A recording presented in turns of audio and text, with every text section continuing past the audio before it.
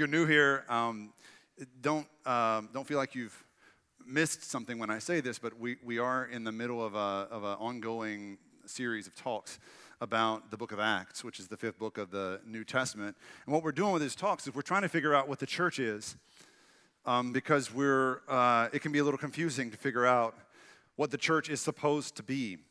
Because what the church has become, or what it's known for, is not the church we find in the New Testament sometimes. And I think the common way of thinking about the church is that it's organized religion.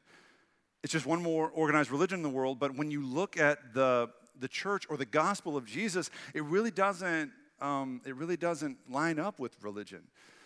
Gospel and religion seem diametrically opposed. And so if that's the case, then what should the church be? And how can we, as we begin to look ahead, after our first 2 years are behind us and looking ahead to our next 2 years or 5 years or 25 years, like, what do we want to become as a church? How can we reflect the kind of church Jesus really came to start? And so that's the idea with semi-organized love. That's just a phrase we think of when we think of what the church should be. Take out your study guides now, and you can follow along with me. Those are handy little guides if you want to see kind of how much further we've got to go in this sermon. Sometimes it's helpful to have a finish line to look at. And you can also see the scripture passages and things from today. We've got 3 different readings we're really going to look at. I was thinking this week about a time that Pastor Gio, who, for those who are new here, Pastor Gio and I are the wife and husband team of co-pastors here. And we've been together since we were 18. We got married at 20. When we were 22 years old, we went to visit a church together in St. Louis, Missouri. We were living in Kansas City, so we drove across the state 4 hours to go to this church that was growing like crazy, and we had heard about it. It was a big, fancy church in a big, fancy part of town of St. Louis, and when we got there half an hour early, we realized pretty quickly that we were not dressed for the occasion. Have you ever been there? Ever been to a place where you weren't dressed for the occasion? I was wearing cargo pants, for example. Kids, if you don't know what those are, you can ask your parents. There was a time when cargo pants were popular, I think. I don't know. I wore them. And so we walked around this campus for 20 minutes trying to find the sanctuary because we were lost. Sometimes big churches can be a little confusing when you walk around them. Can I get an amen? Some people get lost on this campus sometimes, especially with all the construction and everything. We finally found the sanctuary and took our seats. It was 2 huge banks of pews. And we took our seats on the left side, from the back, left side toward the back in a pew, and waited for the service to start. The organ was playing the prelude, and perfectly nice people were walking in. The people that you would probably expect if I asked you what kinds of people went to that big fancy church we visited when we were 22 years old. Well-adjusted, well-dressed, white-collar looking folks. They looked perfectly pleasant and polite, and they were mostly older people, although there were some young families that were scattered throughout the congregation as well. And just as the service was about to begin, 3 sweet old ladies walked up to our pew, and they stopped at the end of our pew. And they looked at us with hatred in their eyes, and they were judging us. I thought it was the cargo pants, but in retrospect, I think we were sitting in their pew. And have you ever sat in someone's pew before? Have you ever sat in a sweet old lady's pew before? Have you ever seen how quickly she becomes not as sweet as you thought that she was? We were in their pew. And so they just took some steps forward and glared at us with the evil eye, and then they took the seat in the pew in front of us. And of course, the first thing that the preacher did when he started the service is the thing everyone loves when you visit a church. Turn to your neighbor and greet your neighbor, pass the peace. Everyone loves that, right? We used to do that at the very first thing in our service. We would spend 5 minutes. When we were in the gym, we'd spend 5 minutes greeting our neighbors. And sure enough, in about 6 weeks, everybody showed up 5 minutes late for every single service because nobody likes that part of the service. And I wasn't sure anybody was going to share the peace with us. I thought we were just going to have no peace that day or something. And yet, to my surprise, one of those sweet old ladies sitting in front of us, she turned around, she extended her hand, and I thought, I misjudged this woman. She's nicer than I thought. Maybe she wasn't giving me the stink eye. Maybe that was just how her face looks. I don't know. And yet then she said to me these words that I'll never forget, that may sound innocuous, but if you had heard them with her tone of voice, you would have felt what we felt. She said to us, "Are you just visiting here, or do you belong?" Dang, right? Like burn, like, are you guys just visiting, or do you belong here?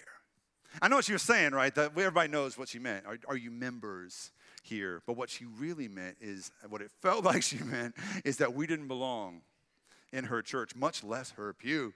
We did not belong. Belonging has been on my mind a lot this week. And I'm curious, have you ever been in a position where you were the outsider? Have you ever been in that place? You ever sat in that seat I sat in that day where you were the outsider looking in? You were just visiting. You did not belong where you were. Look, that's perfectly normal human behavior, to have the line between insiders and outsiders. Every single human group that's ever been has had some kind of demarcation between who's in and who's out. It's the oldest tradition known to humankind is the rite of initiation. There's some kind of a ritual you go through that makes an outsider an insider. Every group, whether religious or not, every group knows how to make members out of non-members. But have you ever been that non-member? You ever sat in a room and it felt like you were the only non-member in a room full of members? Some of you might feel that way right now, and you wish I would move on from this particular point. Yeah, I get it. So I had that experience once, and not just at that church in St. Louis. The most vivid experience I remember of being the only member, the only non-member in a room full of members, was in the sticks of East Texas, and it was midnight. It's a true story. And I was surrounded by 20,000 delirious rednecks. And they sang and they danced and they had emotions and they kissed sometimes each other. And I didn't know what was going on. They called it a midnight yell or something. I call it a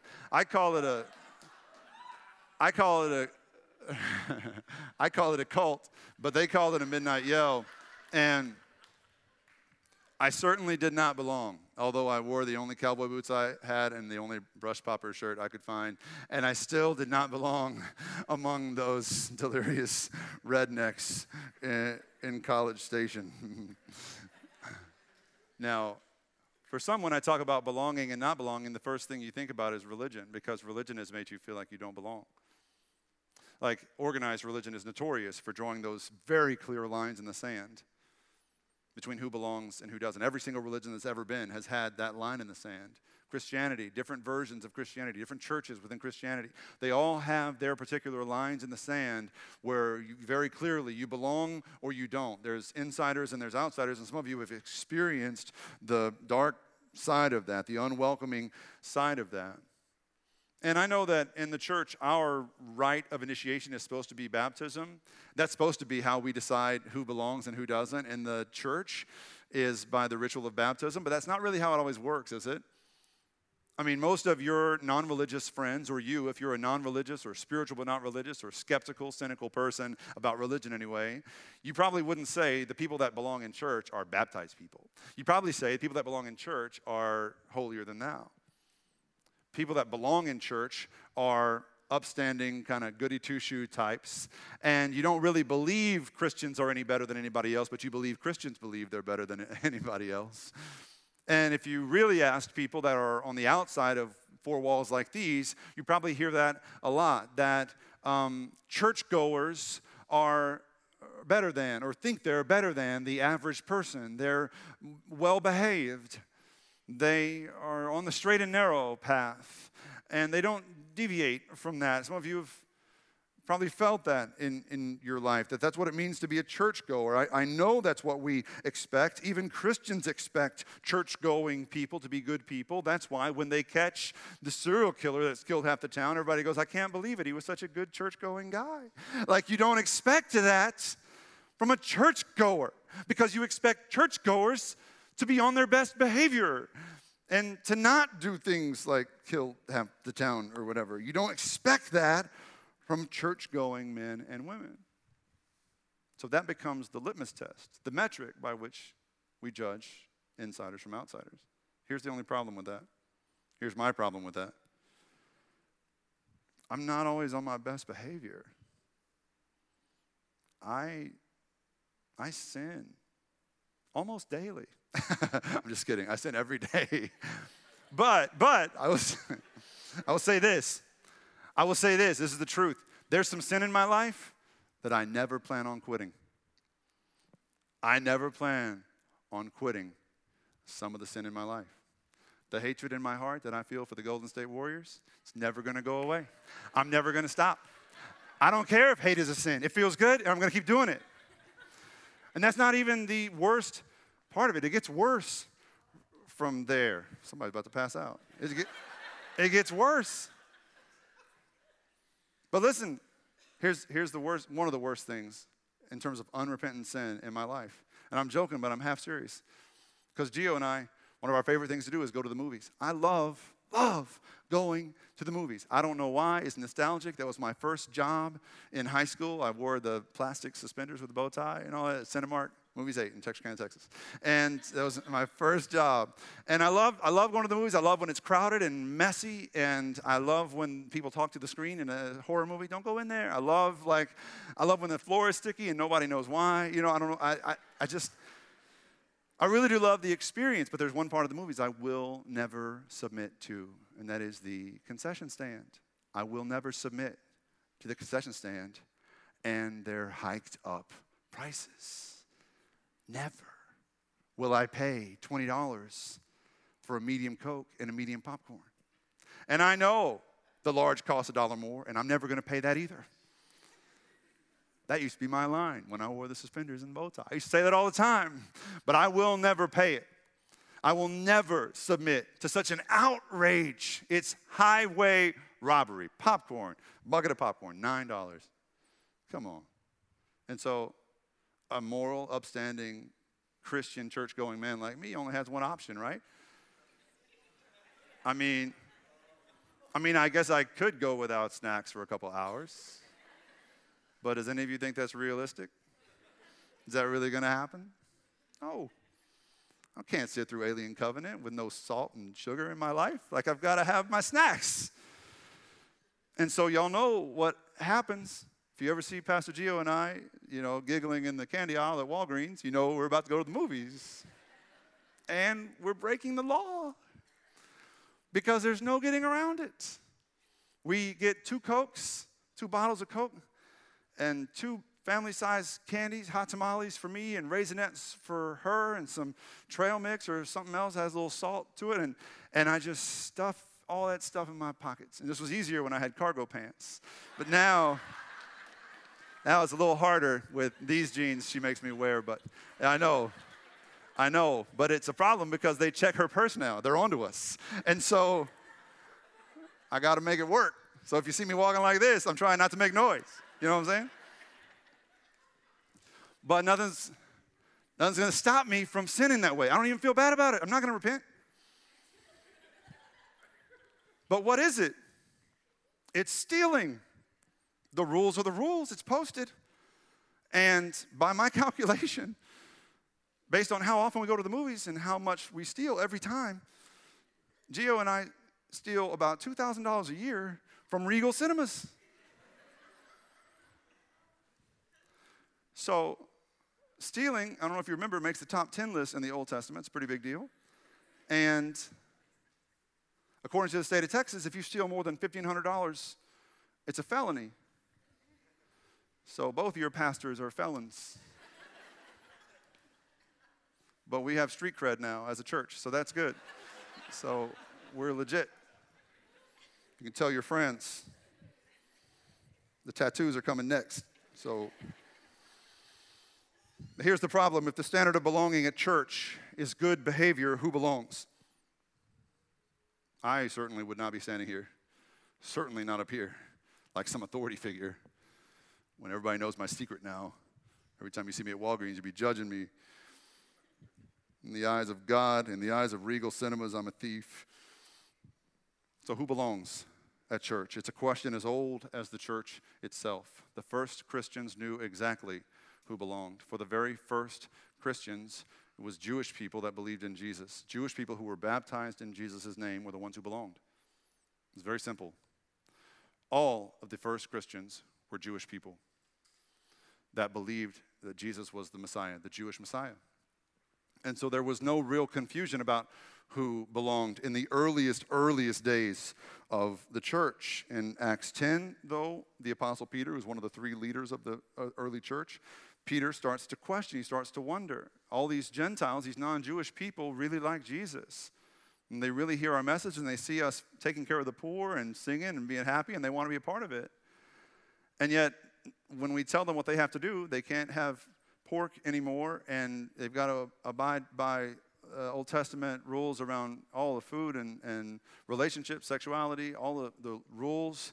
And, you know, there's the circumcision problem for adult men. That was an issue for many of the Gentile men, and they would just walk away. And so Peter starts to wonder if something needs to change. And so Peter tells the other Christians, the Jewish Christians, that he's beginning to question this policy of the early church. And in Acts 11, the other Christians are ticked off at Peter. It says, when Peter went up to Jerusalem, the circumcised believers, that's the Jewish Christians, criticized Peter. They accused him. You went into the home of the uncircumcised, non-Jewish people, and ate with them, and they're upset with him. So it says very clearly in Acts 11:19 that they proclaimed the word only to Jews in the earliest days of the church. So for the first Christians, it was clear. If you didn't abide by the Old Testament law, if you didn't believe in the Old Testament and the God you find there, you didn't belong with Jesus. So in Acts chapter 8, just before that happened, it's probably happening about the same time, but they're happening in different places, we're introduced to this guy named Phillip. And God tells Phillip to go run on the desert road. And it sends him on a mission. I just want to tell you real quick, this is not the Apostle Philip. For those of you that are Bible nerds, this is not one of the 12. This is not Andrew's brother. This Philip in Acts is Philip the evangelist. And he was one of the seven that was chosen, one of the seven leaders chosen by the apostles to develop a program to feed the poor in Jerusalem. And he also had 4 daughters who were preachers, 4 daughters who prophesied to the, testified to the gospel in their homes and in their churches. So that's who this Philip was, not the apostle, but the evangelist. And this is the beginning. We're going to read this passage in Acts chapter 8 in 3 sections. So first we're going to read Acts 8, 26 through 29. Now an angel of the Lord said to Philip, go south to the road, the desert road that goes down from Jerusalem to Gaza. So he started out, and on his way he met an Ethiopian eunuch, an important official in charge of all the treasury of the Kandake. Some of your Bibles will say Candace. It's not a name, it's a title, which means Queen of the Ethiopians. This man had gone to Jerusalem to worship, and on his way home, he was sitting in his chariot reading the book of Isaiah the prophet. The Spirit told Philip, go to that chariot and stay near it. So, this eunuch probably went to Jerusalem to worship. I want to tell you a little bit about him. This Ethiopian eunuch went to Jerusalem to worship. He was a servant in the court of the queen of Ethiopia. Ethiopia was no small, impoverished country then, like many people think of it today. Ethiopia was a large kingdom that took up most of northeastern Africa. And eunuchs were often entrusted with important work. They were slaves, but it was important work that eunuchs did in kingdoms like the Ethiopian kingdom. And he was the right-hand man for the queen of Ethiopia. Now, this eunuch was probably not going to Jerusalem to worship in terms of being a devout Jewish person. He probably was going as a diplomat or an emissary. He was probably not a Jew himself, but there was a long-standing relationship between the Ethiopian people and the Jewish people. It's a relationship that went all the way back to the days of King Solomon and the Queen of Sheba, who, you may remember, some of you, they had a little bit of a tryst. They had a fling. King Solomon and the Queen of Sheba had a romance. And during the time of their romance, King Solomon found the time to convince the Queen of Sheba that the God of Israel is the one true God. And so she became a respecter of the Jewish faith and the Jewish God. The Queen of Ethiopia in these times, in Acts 8, was a direct descendant of the Queen of Sheba. And so there was a long history there of relationship between the Ethiopian people and the Jewish people that probably explains why the Queen of Ethiopia would send her right-hand man to worship in Jerusalem during the most holy time of the Jewish calendar, the time of Passover. So he was there at the same time that the drama was happening with Jesus, the crucifixion, his death and his resurrection. And so this eunuch, I want to talk about what eunuchs were. Eunuchs were quite common in kingdoms like this one. Eunuchs were probably orphaned at a very young age as babies or young children.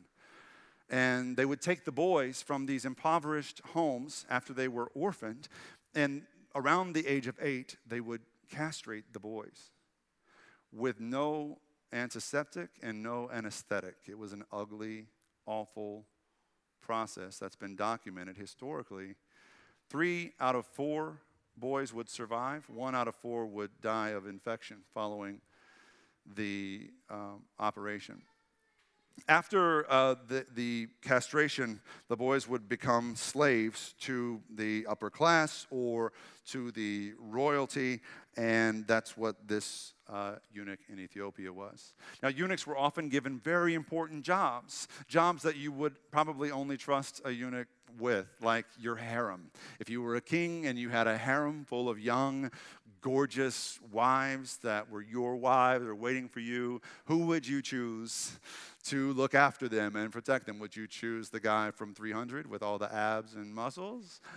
The soldier, the virile soldier guy? Or would you choose Lord Varys from Game of Thrones? You'd probably choose Lord Varys from Game of Thrones. Am I right? All right, so Game of Thrones, a new season starting this summer. And another sin that I am not repenting from. So, you're going to know all my secrets by the end of this sermon. So eunuchs were often chosen for other jobs like food tasting. It was Homeland Security back then. And so who do you want tasting your food if you're the king? Do you want somebody who has mouths to feed of their own? Do you want somebody with a bunch of kids that are depending on them to come home alive? Or do you want somebody that has no one, somebody that won't be missed? So eunuchs were given that job. And in this case, the eunuch was given the job of the oversight of the treasury for the queen. Again, it's the same kind of thing. Do you want somebody who has their own dependents, somebody who has their own mouths to feed, looking after your money, or do you want somebody who has no one looking after your money? And so this eunuch was given that charge from the queen of Ethiopia to look after her entire treasury. Eunuchs were valuable servants, but they did not belong to God. They did not belong among the people of God. And that's not me talking. I'm not making that up or being mean. That's the Bible, the letter of the law, talking here in Deuteronomy 21, verse 3. According to the Old Testament, any man who has been emasculated by crushing or cutting, no one who's been emasculated by crushing or cutting may enter the assembly of the Lord. This is the letter of the law. And this man, this eunuch, probably knew this. And so when he went to Jerusalem to worship, he was definitely not allowed into the inner court where the other men went to worship. He was not there in the same way that other people were there to worship. He did not belong. He was probably used to not belonging given the life that he had lived. And this is what happens next in the story. In Acts 8, 30 to 35, it says, "Then Phillip ran up to the chariot, and he heard the man reading Isaiah the prophet. 'Do you understand what you're reading?' Philip asked. 'How can I,' he said, 'unless someone explains it to me?' And so he invited Philip to come up and sit with him. This is the passage of scripture the eunuch was reading. 'He was led like a sheep to the slaughter, and as a lamb before its shearer is silent. So he did not open his mouth. In his humiliation, he was deprived of justice. Who can speak of his descendants? For his life was taken from the earth.' The eunuch asked Philip, 'Tell me, please, Who is the prophet talking about? Himself or someone else? And then Philip began with that very passage of Scripture and told him the good news about Jesus. Guys, let's stay on this screen for just a second, media folks. I want to look at this a little bit longer. I really want you guys to imagine hearing these words spoken by the prophet Isaiah, but not with your own ears. I want you to hear them through the ears of this eunuch, if you can. If you can imagine being in his position. Imagine having his past, having his scars. Can you imagine hearing a story about a Savior who was humiliated, a Savior who was cut off from the people? Can you imagine hearing this story of a hero who stood helpless before the shearer? Can you imagine hearing this story about a Messiah who bore the scars that he did not deserve? If you were that eunuch who bore scars of your own you never asked for or deserved, who spent your life humiliated in isolation with no descendants like this hero had none, how would the story of Jesus sound to you? It would sound like coming home. For the first time in your life, you belong. For the very first time, you are welcome with this hero of this story you've never heard before. This hero took a punishment he didn't deserve, and so have you. And maybe you belong with him at last. Acts 8:36-38, this is the last part of this passage. As they traveled along the road, they came to some water. And the eunuch said, "Look, here's water. What can stand in the way of my being baptized?" And he gave orders to stop the chariot. Then both Philip and the eunuch went down into the water, and Philip baptized him. So they see the water, and the eunuch, in his probably high-pitched, telltale voice of a eunuch, said, "Look, there's some water." He said, "What's to keep me from being baptized? What's to stop me? What's to prevent me?" And he was not asking rhetorically. He really wanted to know if his condition disqualified him. He wanted to know if his past made him unwelcome with Jesus and those who followed him. He wanted answers from Philip, whether or not he belonged. And listen, at this point in the story, Philip, he represented the church. He was the leader in this story. He was the pastor, the preacher. He could have said several things in response to his question. There were plenty of things that could have stood in the eunuch's way of being baptized. Philip could have said any number of things, from quoting Deuteronomy 21 that I said before, that anyone who's been castrated has no place among the people of God. That was Philip's Bible. He could have quoted it and kept this man at bay. He could have put this man in his place. "I love you, brother, but I'm sorry." Or, he could have talked about the whole religion issue. "I'm sorry, man, only Jews can be Christians. Jesus was a Jew, and all of us are Jews, and so I'm sorry, you're just not a Jew, and given the circumstances, we can't castrate you to make you a Jew, so I hate it, man, but I love you, but."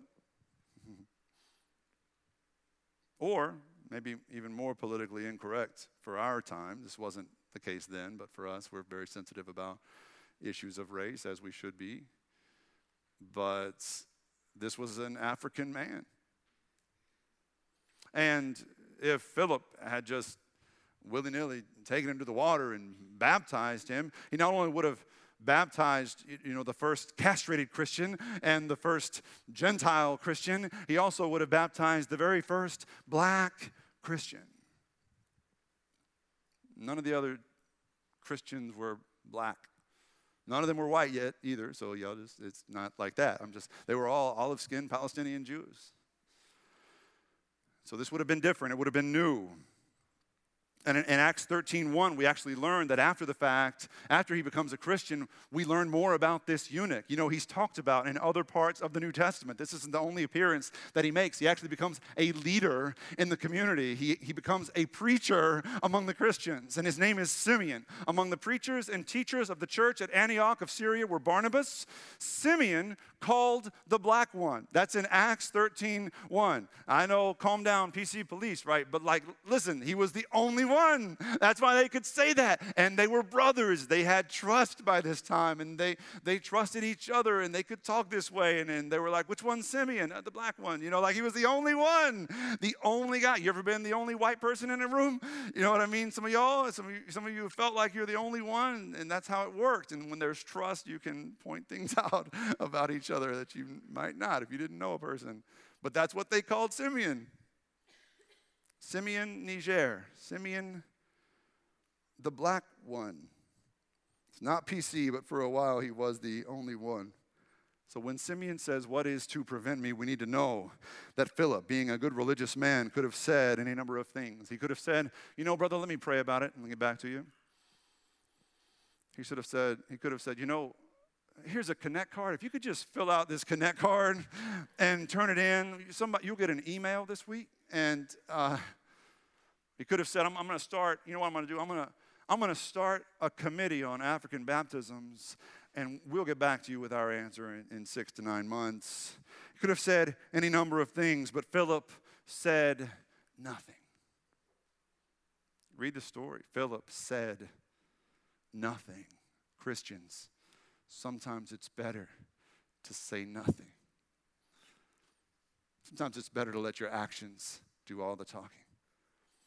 Because Philip just gets down out of that chariot and he walks with this eunuch, Simeon, toward the water. And as they're walking toward the water, these two men could not be more different, right? You got Philip, this olive-skinned Jewish father of 4, and you've got Simeon, this dark-skinned African eunuch, slave, who just wants to belong somewhere for the first time. And when they go into the water, they could not be more different. But when they come out of the water, they are brothers and brothers for life. Bound by the blood of Jesus, they are blood brothers. And then Philip and Simeon are mentioned several other times in the New Testament. And that's not all that we know about Simeon's future either, because history and tradition teach us that Simeon became a prolific preacher. Simeon became a powerful storyteller and evangelist in Africa, in Ethiopia. Simeon, who was just a little bit more than a slave. Simeon, this fraction of a man in the eyes of the world. Simeon, who was condemned by parts of Scripture. The first African Christian became the first African preacher, and he took Jesus to Ethiopia. And he introduced Christianity to the African continent for the first time. And today, because of Simeon, there are more Christians in Africa than there are people in the United States. By 2025, Africa will be the epicenter of Christianity in the world. It's projected to be 633 million Christians in Africa in 2025. And it all began with one man riding alone in his chariot, reading the Bible and wondering if he belonged with God. Some of you have been there where he was.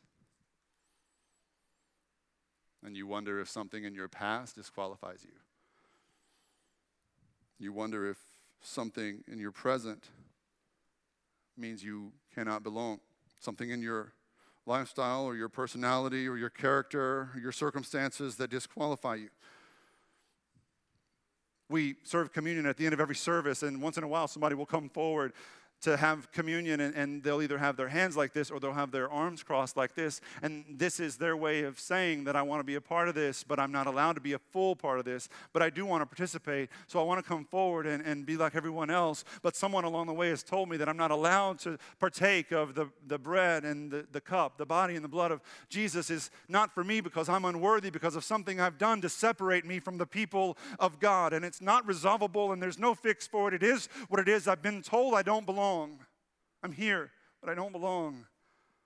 And usually it has something to do with some sin in the past, usually something like divorce or something like that. And some church has told them that they're not worthy of taking communion anymore. And I can't tell you how many times I've just wanted to take their hands and just rip them down from their chest and take that scarlet X that they're making off their chest, because this is not what Jesus came to do. Christians should talk less and act more. Act more like Jesus, serving those who the world says are not worthy, even serving those who some churches say are not worthy.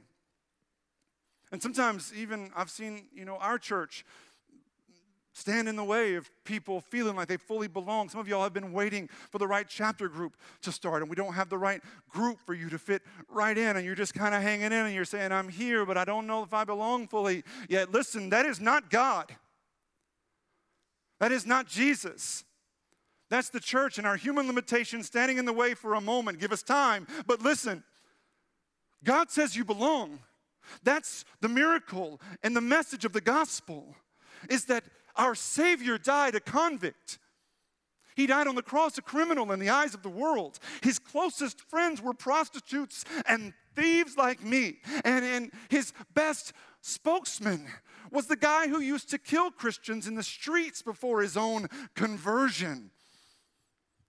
The first African Christian, the first African follower of Jesus wasn't a man of great distinction, but a eunuch, a man who was cut off from the people, a man who bore scars, a man who never really belonged. The reason any of us are here today, the reason I'm up here today, a thief preaching the gospel without being struck by lightning or without the roof caving in on us, is because of Jesus. Jesus says you belong, I belong, we belong no matter what we've done or left undone in the past. No matter what secrets your past may hold, no matter even if you're condemned in some way by some letter of some law, you belong here. Not because of me or not because we're a nice church. Because of Jesus, you belong with God. No questions asked. No words need to be spoken. You belong. You are welcome. You are a child of God. You're His son. You're His daughter. You belong. You belong with His people. You belong in this place. You belong under the waters of baptism. You belong at the communion table because of Jesus. You belong and you have a purpose, a high and holy calling. To share the gospel, the good news of the hope of Christ with those around you. Even if you haven't lived the right kind of life so far, you belong and you have a purpose. You have a reason for being. You are part of God's plan, and He's simply waiting for you to say yes. During communion today, I'm not going to be serving communion over there like I usually do. I'm going to be standing right here by this water. In our earlier service, 2 men came forward. One of them was baptized. The other one received a reminder of his baptism. I don't re-baptize you if you've already been baptized, but I'll give a little water and remind you that you're baptized, that you belong to God. We're going to do the same in this service. If you've never been baptized before, come talk to me. There's nothing to prevent you. There's nothing standing in your way. There's no limitations to the grace of God. If you've been baptized before and feels like forever since that happened and you've lived a whole different life, then maybe you should have. Come forward. Let's talk. Let's get on the right path. Let's remind you whose you are. Let's pray together. Lord Jesus, thank you for your grace. It is all we need. It is all we're here to proclaim. It is the only reason any of us are welcome and any of us are worthy. Lord, I pray for the courage of those in this room who are on the fence of faith, or those who are thinking of making a decision for the first time to put you at the center of their lives. Remind us that we are yours, that nothing else matters, and that everything else makes sense when we just submit to that simple reality that we are yours and we're created with a purpose. Pray in Jesus' name. Amen.